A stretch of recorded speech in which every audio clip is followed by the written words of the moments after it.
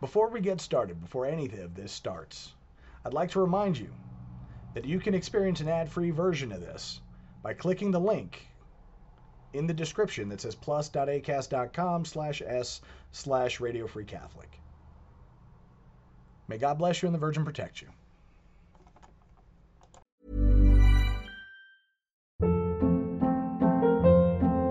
Hold up. What was that? Boring. No flavor. That was as bad as those leftovers you ate all week. Keke Palmer here, and it's time to say hello to something fresh and guilt-free. Hello Fresh. Jazz up dinner with pecan-crusted chicken or garlic butter shrimp scampi. Now that's music to my mouth. Hello Fresh. Let's get this dinner party started. Discover all the delicious possibilities at hellofresh.com. Hey, it's Ryan Reynolds, and I'm here with Keith, co-star of my upcoming film, If, only in theaters May 17th. Do you want to tell people the big news? All right, I'll do it. Sign up now and you'll get unlimited for $15 a month and 6 months of Paramount Plus Essential Plan on us. Mintmobile.com/switch. Upfront payment of $45 equivalent to $15 per month. Unlimited over 40 gigabytes per month. Face lower speeds. Videos at 480p. Active Mint customers by 531.24 get 6 months of Paramount Plus Essential Plan. Auto renews after 6 months. Offer ends May 31st, 2024. Separate Paramount Plus registration required. Terms and conditions apply if rated PG.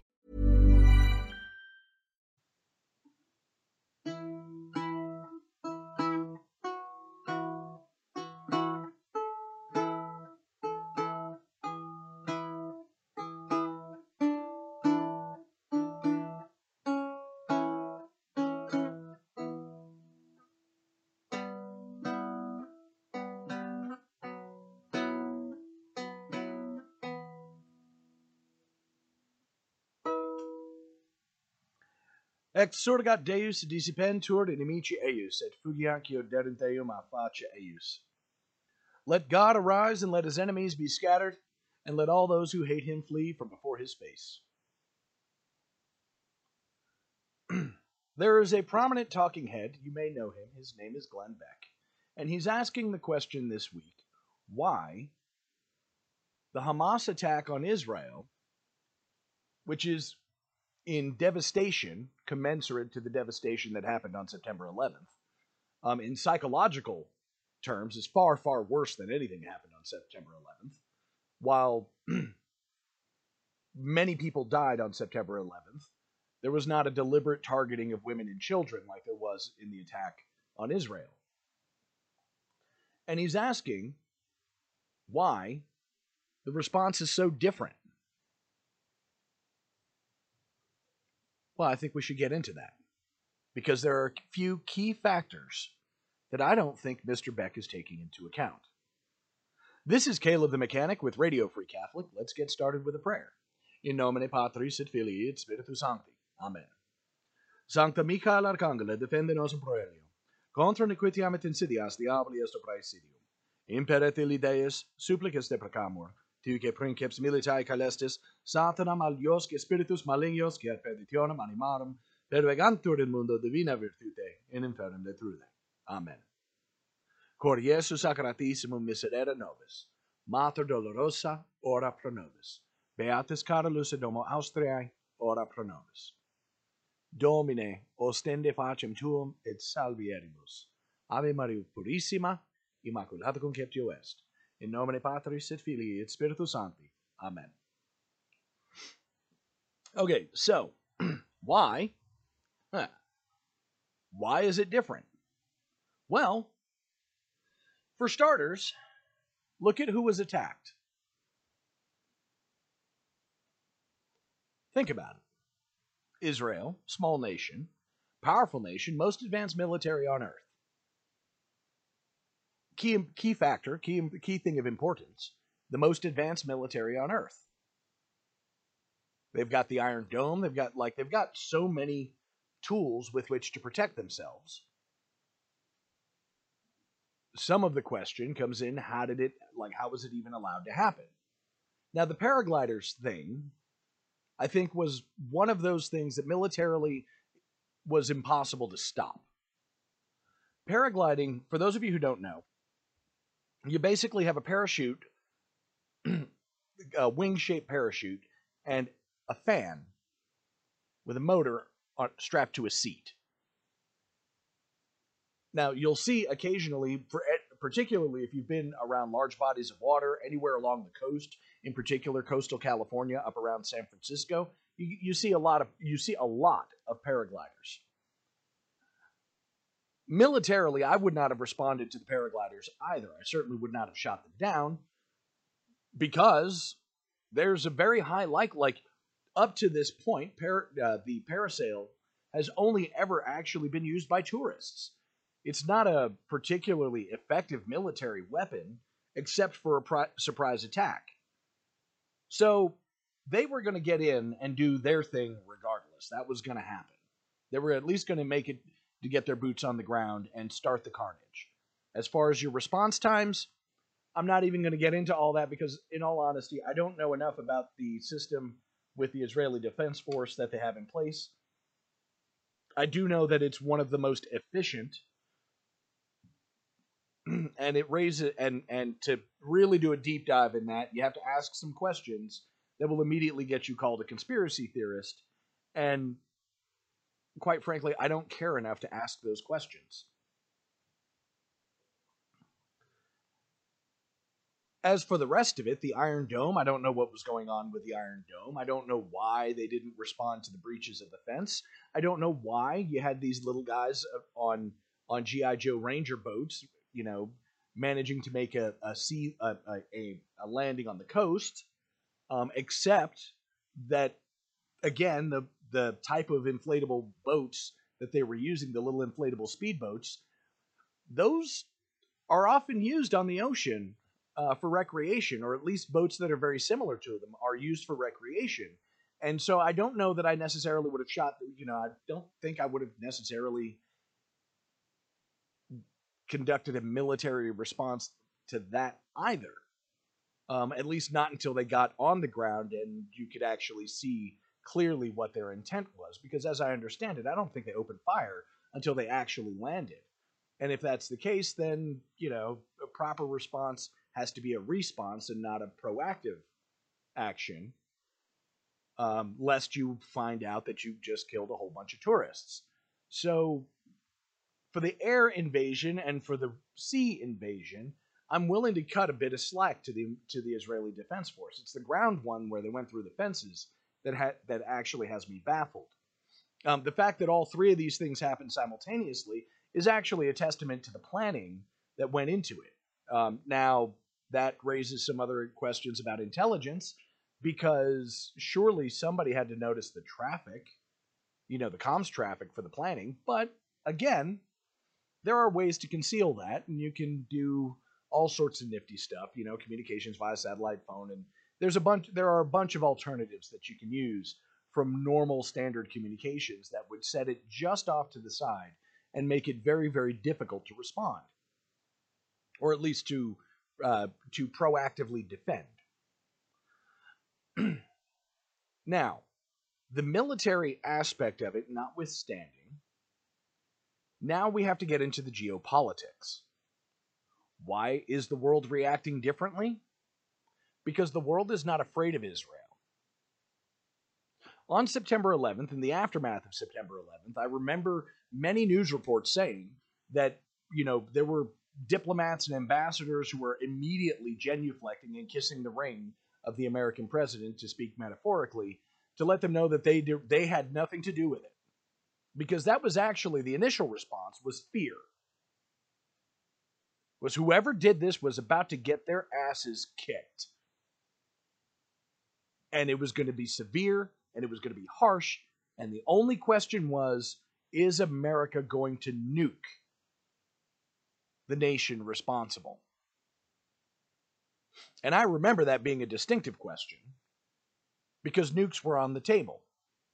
But if nukes were the only threat, that's still, that's severe, but well, let me back up, because I'm stumbling over myself right now. Nukes generally seem impractical.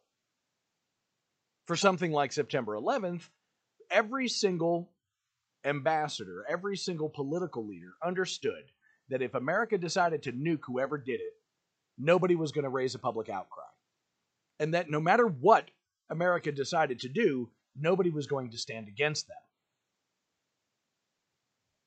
And this is important.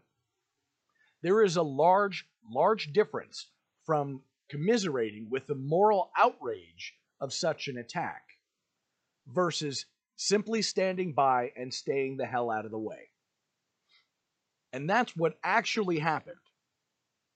What we have is this nasty tendency, because so many countries came to our aid, even though we didn't need not a single one of them. We romanticize the past, thinking that all of these countries did it out of the goodness of their hearts and because they were commiserating with our pain. They were not. They were terrified. 2 and 3 years prior to September 11th, a few years prior, I should say, there was an event that happened in Central Asia. And this was a world-changing moment.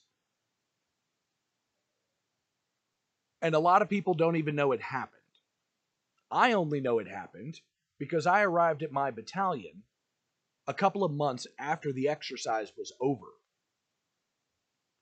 In 1997, there was an exercise called Centrasbat, which is an acronym for, I think it was Central Asia Battalion or whatever. I don't actually know what the acronym stood for. I do know that it was a combined arms joint sort of training exercise that the United States of America under President Bill Clinton participated in. And part of the participation was him making the phone call to the 82nd Airborne Division, because it was in the last couple of days before the quick reaction force rotation changed.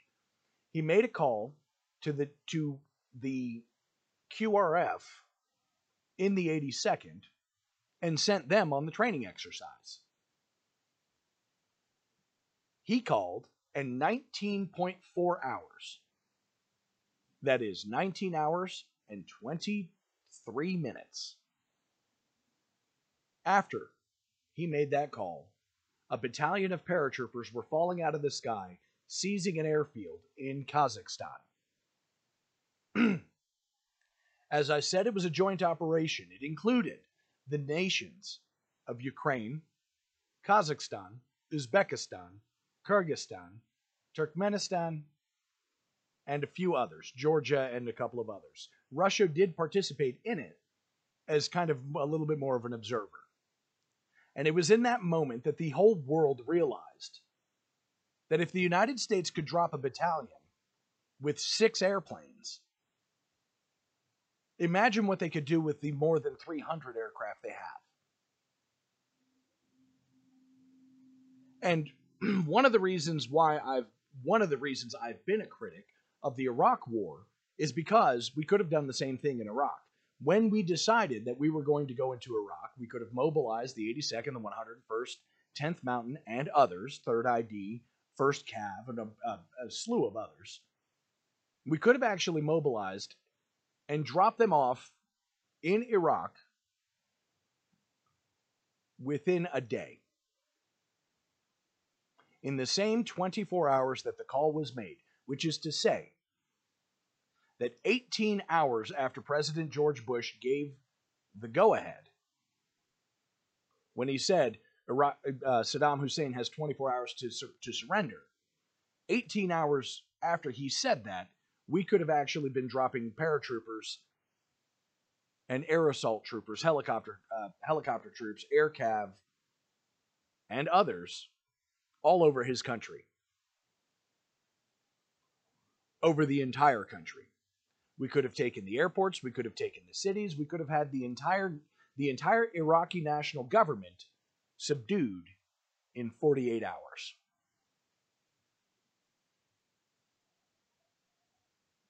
We didn't because of the quote-unquote coalition of the willing, which, if I recall correctly, was 23 other nations who participated. But even though we slowed ourselves down, and we slowed ourselves down tremendously to keep from outrunning everybody too far, it still took 2 weeks for the next best nation to mobilize. 2 weeks. Think about that. That was the country that was attacked on September 11th. The country that could deploy divisions, tens of thousands of soldiers in a couple of days.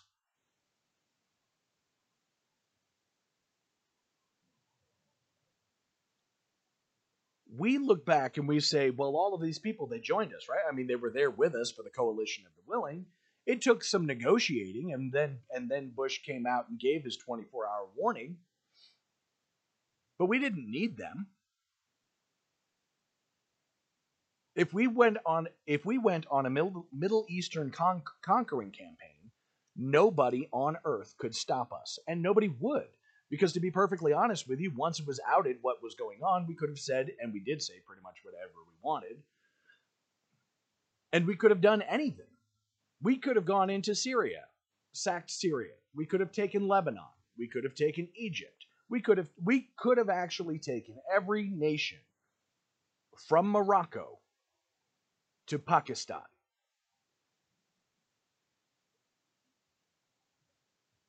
Not only would they not have stopped us, they wouldn't have been able to stop us. And think about the land area that covers. You're like, oh, that couldn't possibly be true. I'm sorry, dear family. It is true. We held a nation of 30 million people with 50,000 soldiers, and only 10,000 soldiers in that count were actually warfighters. And we held that country for 20 years.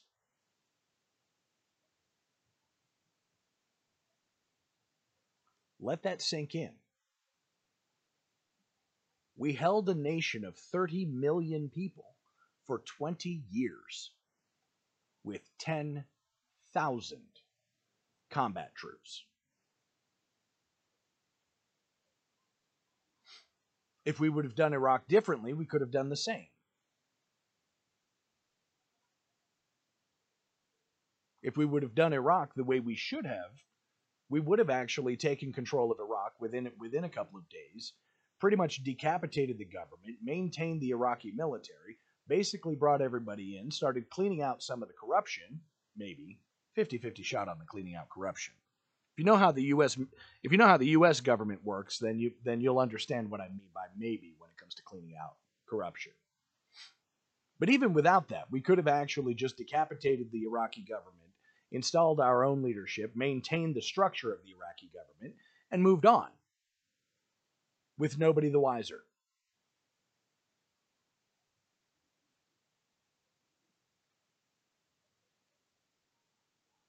And we would have had Iraq, and we would have had Afghanistan, and we could have actually just kept going.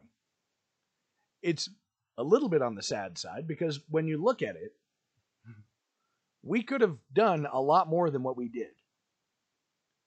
And had we done the quote-unquote a lot more than what we did, we probably would have been a stabilizing force on Earth instead of what we did. I don't want to get too sidetracked into all of that. But for those who are looking, going, well, could you have really? A lot of the nations from the Levant all the way to India didn't actually have large governments. You don't need a large behemoth of a government like what we have in the United States to actually maintain control of a nation. And we could have easily just decapitated all of the governments that we wanted to decapitate in one quick sweep from the Levant to India, and we would have been just fine. That is the difference. Like, can we fight a war on two fronts? Yes, actually. When we're properly equipped, when we have all of the materiel, and we have the personnel, and, oh, hey, by the way, we have the proper ideologies in place within the military, yes, we can fight a war on multiple fronts. Yes, we would have been able to, in the aftermath of September 11th, sustain conflict all over the planet. We could have actually, legitimately could have united the whole world under the United States. We didn't. By the time people would have, in all honesty, and here's the thing, I can go into the conjecture. The fact is that if we moved fast enough, by the time anybody would have been able to respond, it would have been moot. Because violence of action is best executed rapidly. You don't want to take your time playing with your enemy. You don't want to take time toying with your food. Violence of action includes rapidity. Now, what I've stated are facts. I've included some opinion in there, obviously, but the core movements of what I was talking about were fact. Now let's compare America at 9/11 to Israel these last couple of weeks. Israel has made the case repeatedly that they are in danger of being swallowed up by the Arab world. The case that they've made is that they need the Iron Dome, they need a strong defense force, they need to have the walls, they need to have the borders, they need to have the level of security that they have, because if they do not, they will be wiped off the map. And with the evidence that we have from Hamas and the rhetoric coming out of Hezbollah and out of Iran, that seems to be true. Iran didn't say, oh, we had nothing to do with that. Iran said, yeah, we did that. What does that tell you? That tells you that while Iran is questioning whether or not they could take out Israel, they do know that Israel cannot erase them from the face of the earth. They know that for a fact. They could be crippled. They could have all sorts of resources broken and destroyed in such a way that they'll have to spend a lot of time rebuilding them. But they know that they cannot be erased. In the aftermath of 9/11, America could have erased any country it wanted. We could have literally deleted them from the face of the earth. And to a degree, we still can. We could have irradiated Afghanistan and obliterated the entire nation. We could irradiate Iran and annihilate the entire nation. Basically erase Iran from the map, together with all their people. We could do it with Iraq. We could do it with Europe. We could do it with Russia. Russia, we have the issue of potentially mutually assured destruction. But North Korea? You don't think we could take North Korea and China? We could, easily. We have the power of deletion. Now, if you want to get into a war, that's a completely different deal.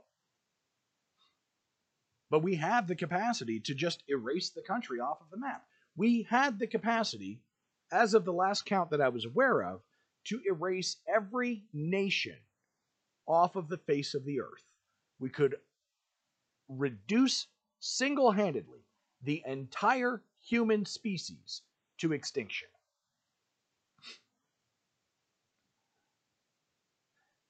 Between us and Russia, there's no other country who can do that.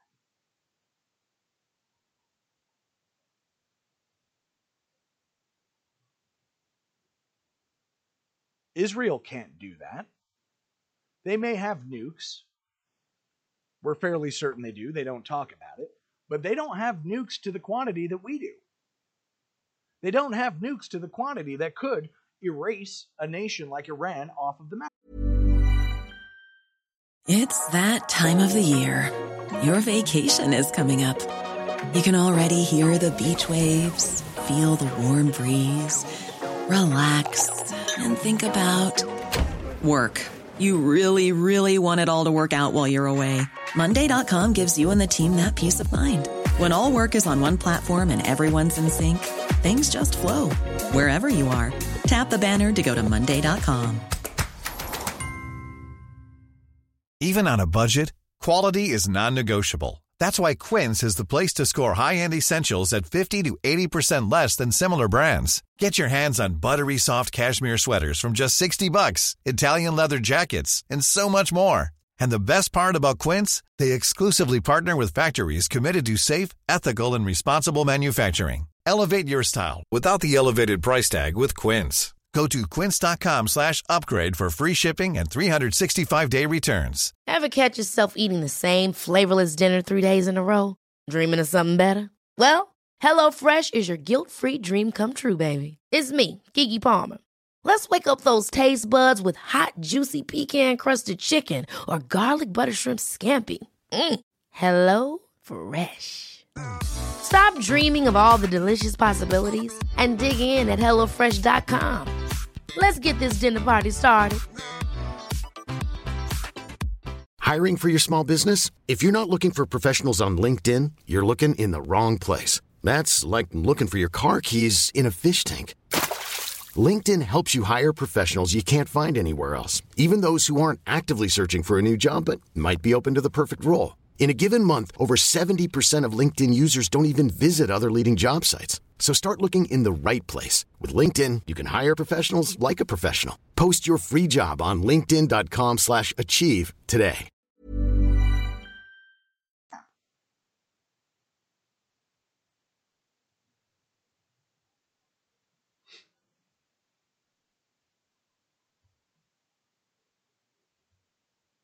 So, of course, the response is different.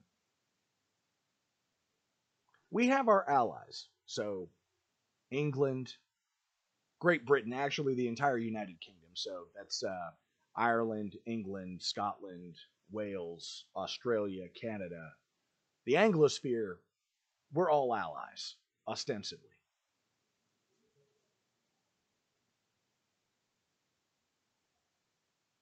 We wouldn't have to eradicate that. It wouldn't even be a thing. We've been longtime allies with France. We're sort of on speaking terms. I mean, we're basically on speaking terms with everybody in Europe because we are pretty close with most of the EU. We do have some questions with Turkey. I mean, they say they're our friends, but they're really kind of more like frenemies. I'm not a fan. I've never liked the nation of Turkey. It is, in fact, Constantinople. And as far as I'm concerned, Constantinople is part of my Holy Land.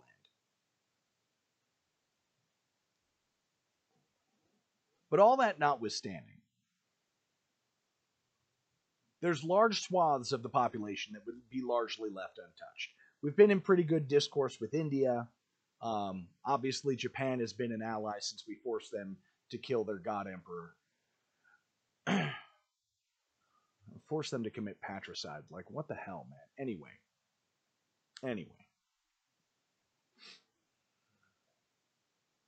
As far as Africa is not a big enough deal for anybody.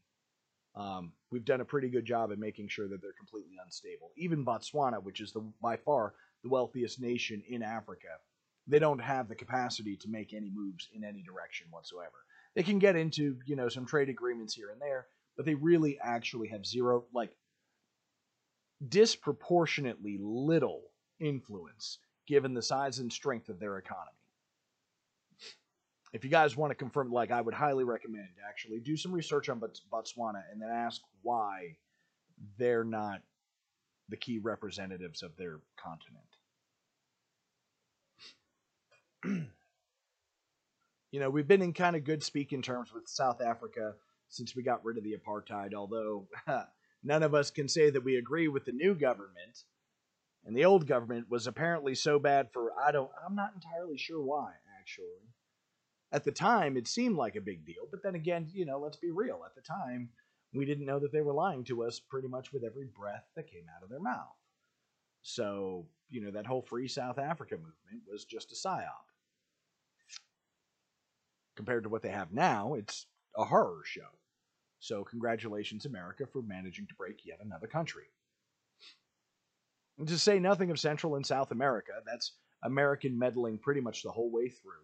And it's not totally American meddling, the importation of Nazis in the aftermath of the Second World War so they had someplace to hide out, that certainly did not help. You're going to have those ideologies going to carry over, particularly, and I'm not talking about the ideology of National Socialism. I could care less about that one. The one that was actually really the deleterious ideology that spread like wildfire around the world was eugenics. That is a Western thing. That's straight out of America. The idea that you can breed people like you do dogs. That's just stupid. So, anyway.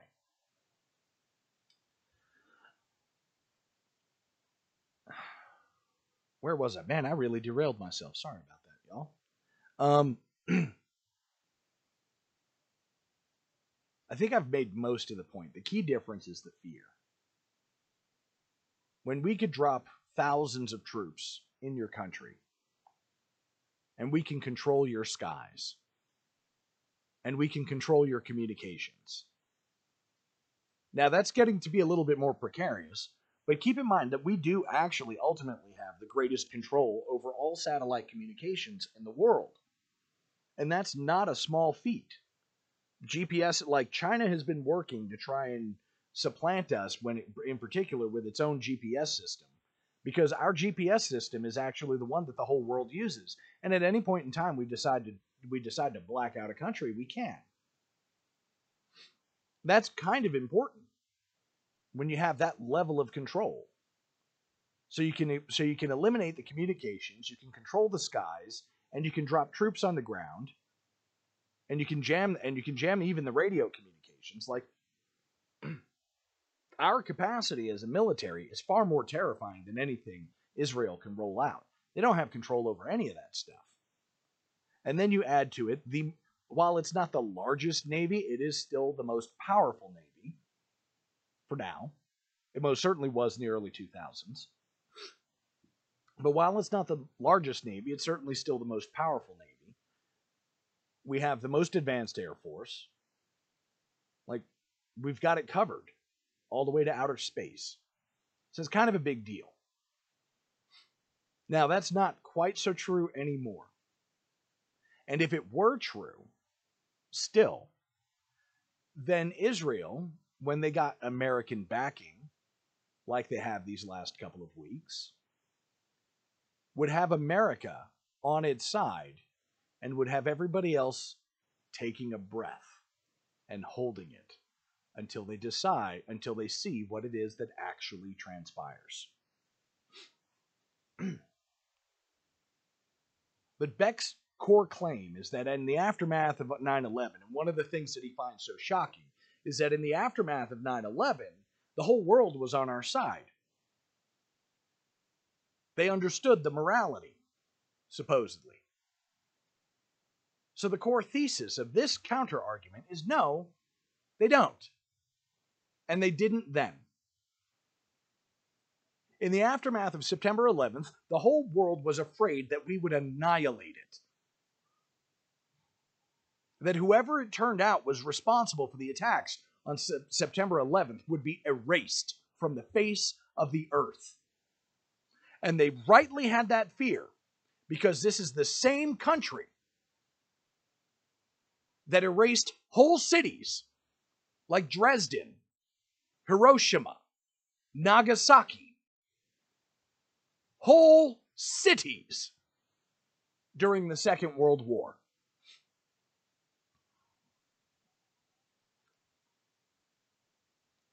We had firebombed locations so bad as to that the term firestorm actually literally means a tornado made out of flame.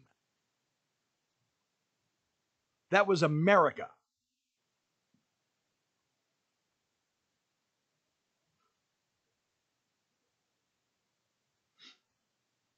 They weren't commiserating with us because we lost 3,000. Bro, we were in a country of 280, 290 million people. What's 3,000 people out of an almost 300 million? Like 3,000 people out of 300 million. It's not even a congressional district, bro. There are some counties in America that don't have populations of 3,000. Most counties have populations way larger than 3 counties. That they eradicated a zip code is only because New York, the World Trade Center, had its own zip code.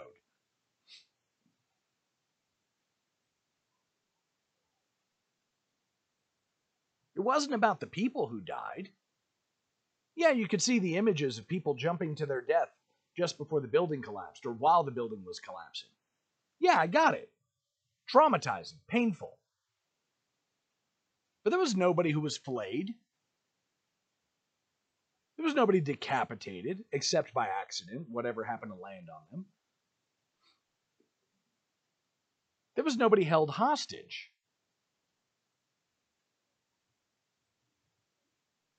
It was visceral. It was painful. You watch the building collapse and people are dying. And yes, even when you're watching the building collapse, it's stoking that memory and it's drawing up the pain, especially if you had family in the building. But do you honestly think that the same visceral reaction came out of somebody living in Nevada for 9/11 that came out of somebody living in Nevada when they watched Hamas? So when they sit there and they can look and see what Hamas did to these people, we still have to ask the question. This is all the way over there. What are we doing?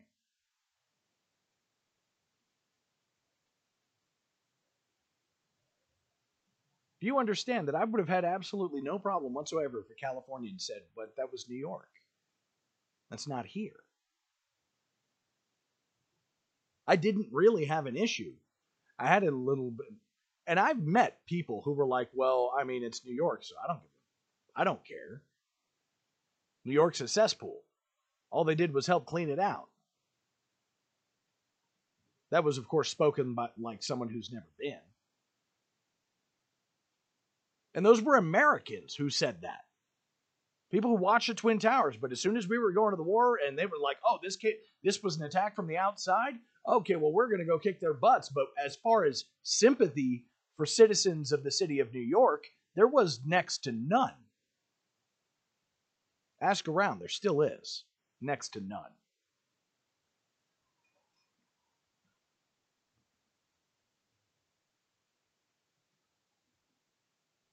For some reason, my cousin was not in school that day. Had she been in school, she probably would have had a lot more difficulty making it home. Her school was not far from the World Trade Center.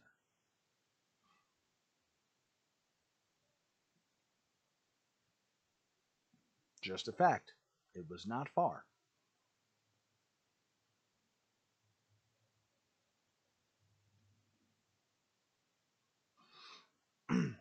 But, by some miracle, she wasn't there that day. Weird.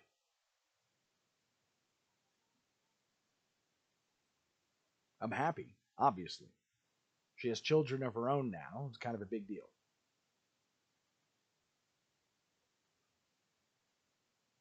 New York City was my home. That's where I'm from.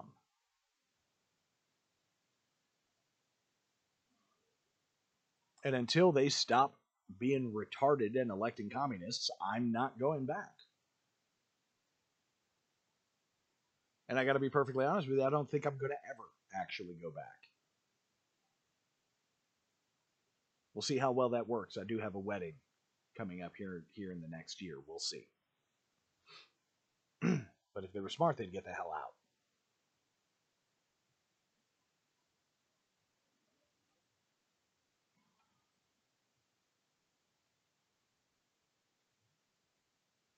I didn't really have an issue when people who weren't from New York were like, well, that's New York. What am I getting involved for? Now, I did have an issue when they was like, yeah, but you joined the military, dummy. What do you think you're getting involved for? That was attack. Yeah, it was an attack on New York City. It was an attack on the country. Why'd you put the uniform on if you didn't want to respond to it?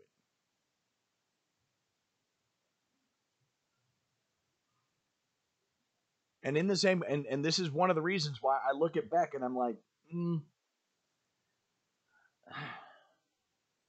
if you can't see the difference between Israel and the United States, why it would be different fundamentally for the whole world to respond differently to Israel versus responding to the United States, then you really are lost. Israel is not the United States. There would be a lot of American citizens who would be deeply affected. I know many of them. But the effect it would have on America as a whole, if we just did nothing, is nil.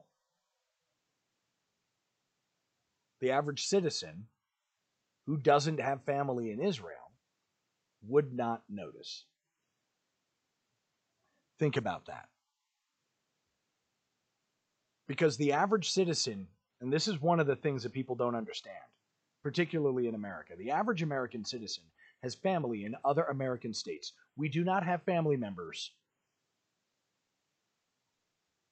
in a whole other nation. Now, first-generation immigrants do.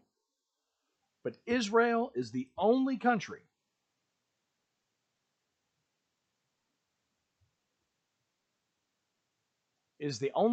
made of first and second generation immigrants from all other parts of the world.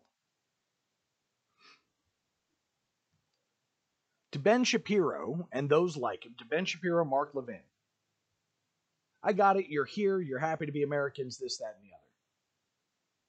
But if you think that just because your families are directly affected, that actually affects every other American, you're fundamentally overestimating the human condition.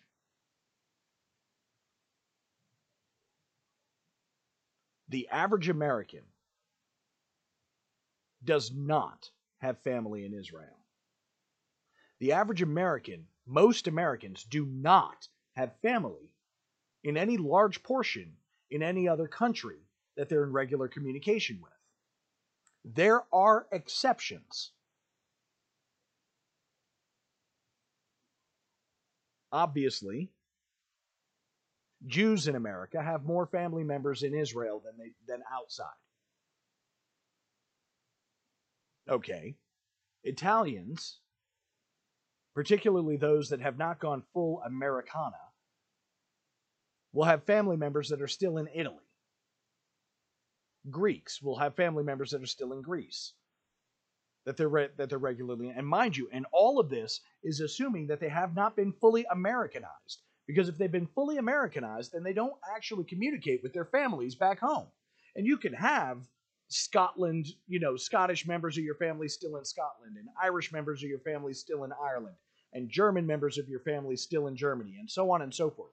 And you can have all of these immigrants from all of these countries, but if they've been fully Americanized, they're not really in that deep, regular contact with their families in the old country. And you can't even call Israel the old country because it's pretty new. So your experience of American life is different from that of the average American. You want to know why the average American is not really into it? It's because it's not their family. It's because on some level, we do recall, yes, at one point, Jews were completely in control of Hollywood. I don't know if they still are. I don't track that sort of thing because I don't care. Hollywood's a cesspool. Jews, from what I understood at one point, fully ran the porno industry. Again, I don't care. I don't really know. It may not be true. I could care less. It's the porn industry. It's disgusting. But America and Israel are not exactly bastions of morality. And even if they were bastions of morality, by what standard? Israel is not a Christian nation, so it's certainly not Christian morality. It's whatever it is that is actually the modern Jewish morality. And I'm hard-pressed to figure out exactly what that is. I know it looks on some level like what I'm familiar with within Christianity, but it's also not, like a lot. It actually looks more like what I knew of Gnosticism's morality, which is a very thin thing indeed. It's not anchored on any sort of principle. Yeah, you have the instructions, you follow the rules, but there's no core motive as to why. And from what I've seen from a large portion, particularly of the secular Jewish community, they're about as moral as any Gnostic. They're not as degenerate as most. Well, they're certainly not as degenerate as Hamas. But they're not exactly bastions of morality. They're not exactly bastions, like, they're not the people that you want to follow. I've never said about anybody who of Jewish descent since I've been alive that that's the guy who I want to follow. That's the guy. There's nobody alive in or from or going back to Israel who I hold up and say, that's the kind of guy that you want to follow. It's not Ben Shapiro. It's not Mark Levin. It's not Alan Dershowitz or any of it. I don't even actually know if Dershowitz is Jewish. I don't care. The reality is alive today is nobody from whom I would form my moral center. It's not Kenneth Copeland, not Glenn Beck. I don't know anybody today. Everybody who I would actually form my moral sense around has been dead for at least 75 years. In most of the cases, we're talking about people who have been dead for hundreds, if not thousands of years.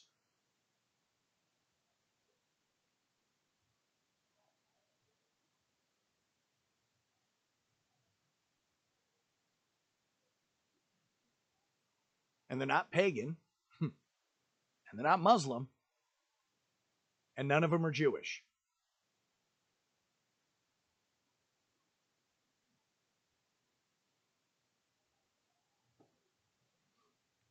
So why would I care? Why would I care more? Do you understand that I can actually follow my patrimony, my lineage, what should have been my inheritance? And if I trace the path back through all of the locations, as of right now, with the exception of one, I don't actually care if the locations that my family has traveled through, if any of them get to, and by family and traveling, I mean down through the generations, I don't actually care if if they're attacked, if they get wiped off the map. There's a whole segment of my family that, legitimately, if something happened to the location where they lived, and everybody who lived in that location was annihilated, I wouldn't care. Beyond the charity of one human being to another. I have no attachments there. There's nothing sentimental there.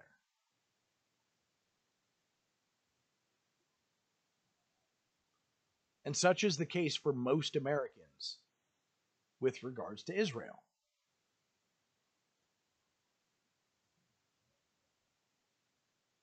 There is a young man at my job who is of Israeli descent. He's a good kid.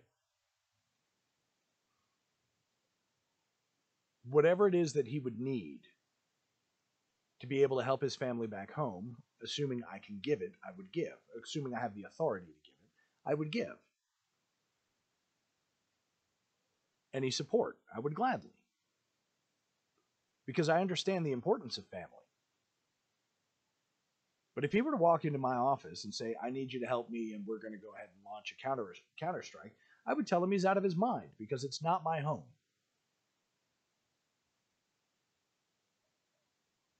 If he wants to go home and fight, everything I can give him, I will give him. Just out of human decency.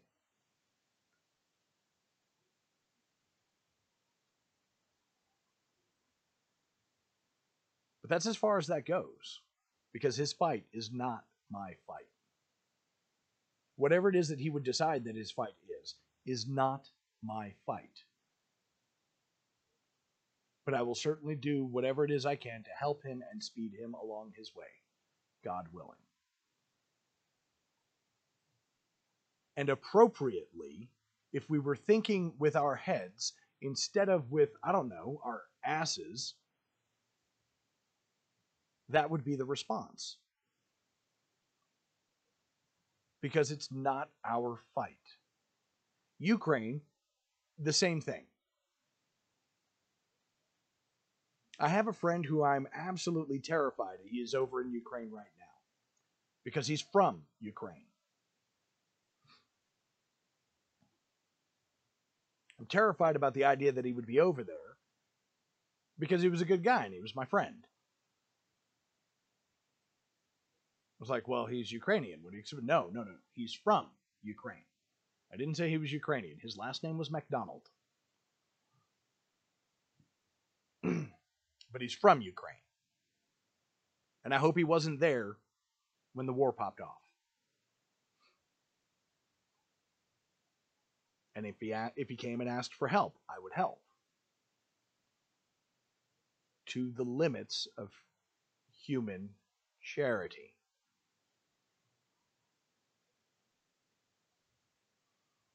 Now, there is a slight difference in what I'm about to say. And there are a lot of people who would agree, and some people who I'm expecting will be absolutely outraged by what I'm about to say.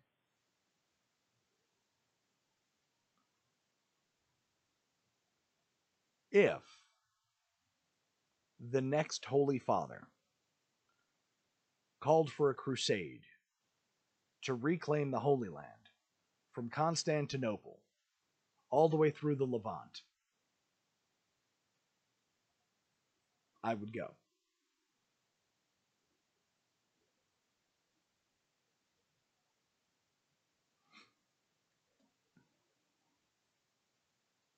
I would sell what I have and I would go. And notwithstanding the capacity to do all of that, I would sell what I have and help someone else go. Because maybe it's possible I'm entirely too old. Or too broken or whatever. Maybe I'm not physically capable. I would sell everything that I have and I would either help someone else go or I would go myself.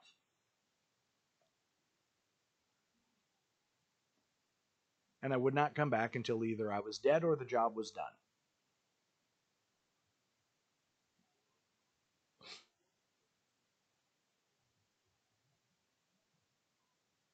It's a different story entirely. The kind of bloodshed that's been allowed to come to pass in the Holy Land, in the places that Christ has sanctified with both his presence and in the case of his crucifixion and resurrection with his blood, it's abominable what has been allowed to transpire over there. And it has only been allowed to transpire over there because Christendom does not possess it. And I'm not saying that we wouldn't have to do a lot of bloody things to get it. But unlike the rest of the world, when Christendom is done doing bloody things, they actually stop.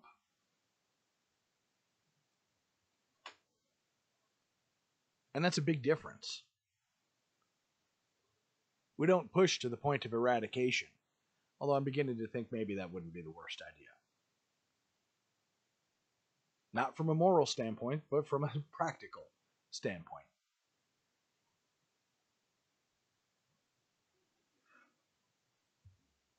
Like, oh, but the just war doctrine. I'm not talking about the just war doctrine. I'm not. I'm not theologian enough to talk about the just war doctrine. But from a practical standpoint, maybe it's time we put a stop to their capacity to do these things. Maybe it's time we call them out on being the heresy that they are. Maybe it's time that we call them out as not act like, I cannot believe that we've allowed them to perpetrate the lie that they worship the same God we do. They do not. Not even close. These are not my brethren. They're an abomination. They're a heresy. They're a heresy at best and apostasy at worst. Regardless, they are still infidels.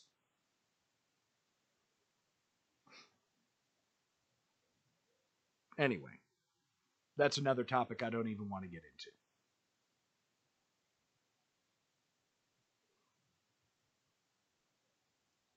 The point is, the whole through line for this whole thing, the difference between the attack on Israel and 9/11 is the difference between a tiny little country in the Levant with no moral compass and the most powerful nation in the history of the earth, which also conveniently has no moral compass. That's the difference. Why did everybody get behind America? They didn't get behind Israel. Because they had to get behind America. Because to not get behind America was to stand in front of America, was to get in their way. And nobody is dumb enough to do that. Well, now it's not so dumb if they decide to. I know it sounds like a depressing topic, but that's just the way reality is sometimes. And that's why sometimes you just got to pay attention to what's in your wheelhouse. This is Caleb the Mechanic with Radio Free Catholic. May God bless you and the Virgin protect you. In nomine Patris et Filii et Spiritus Sancti. Amen.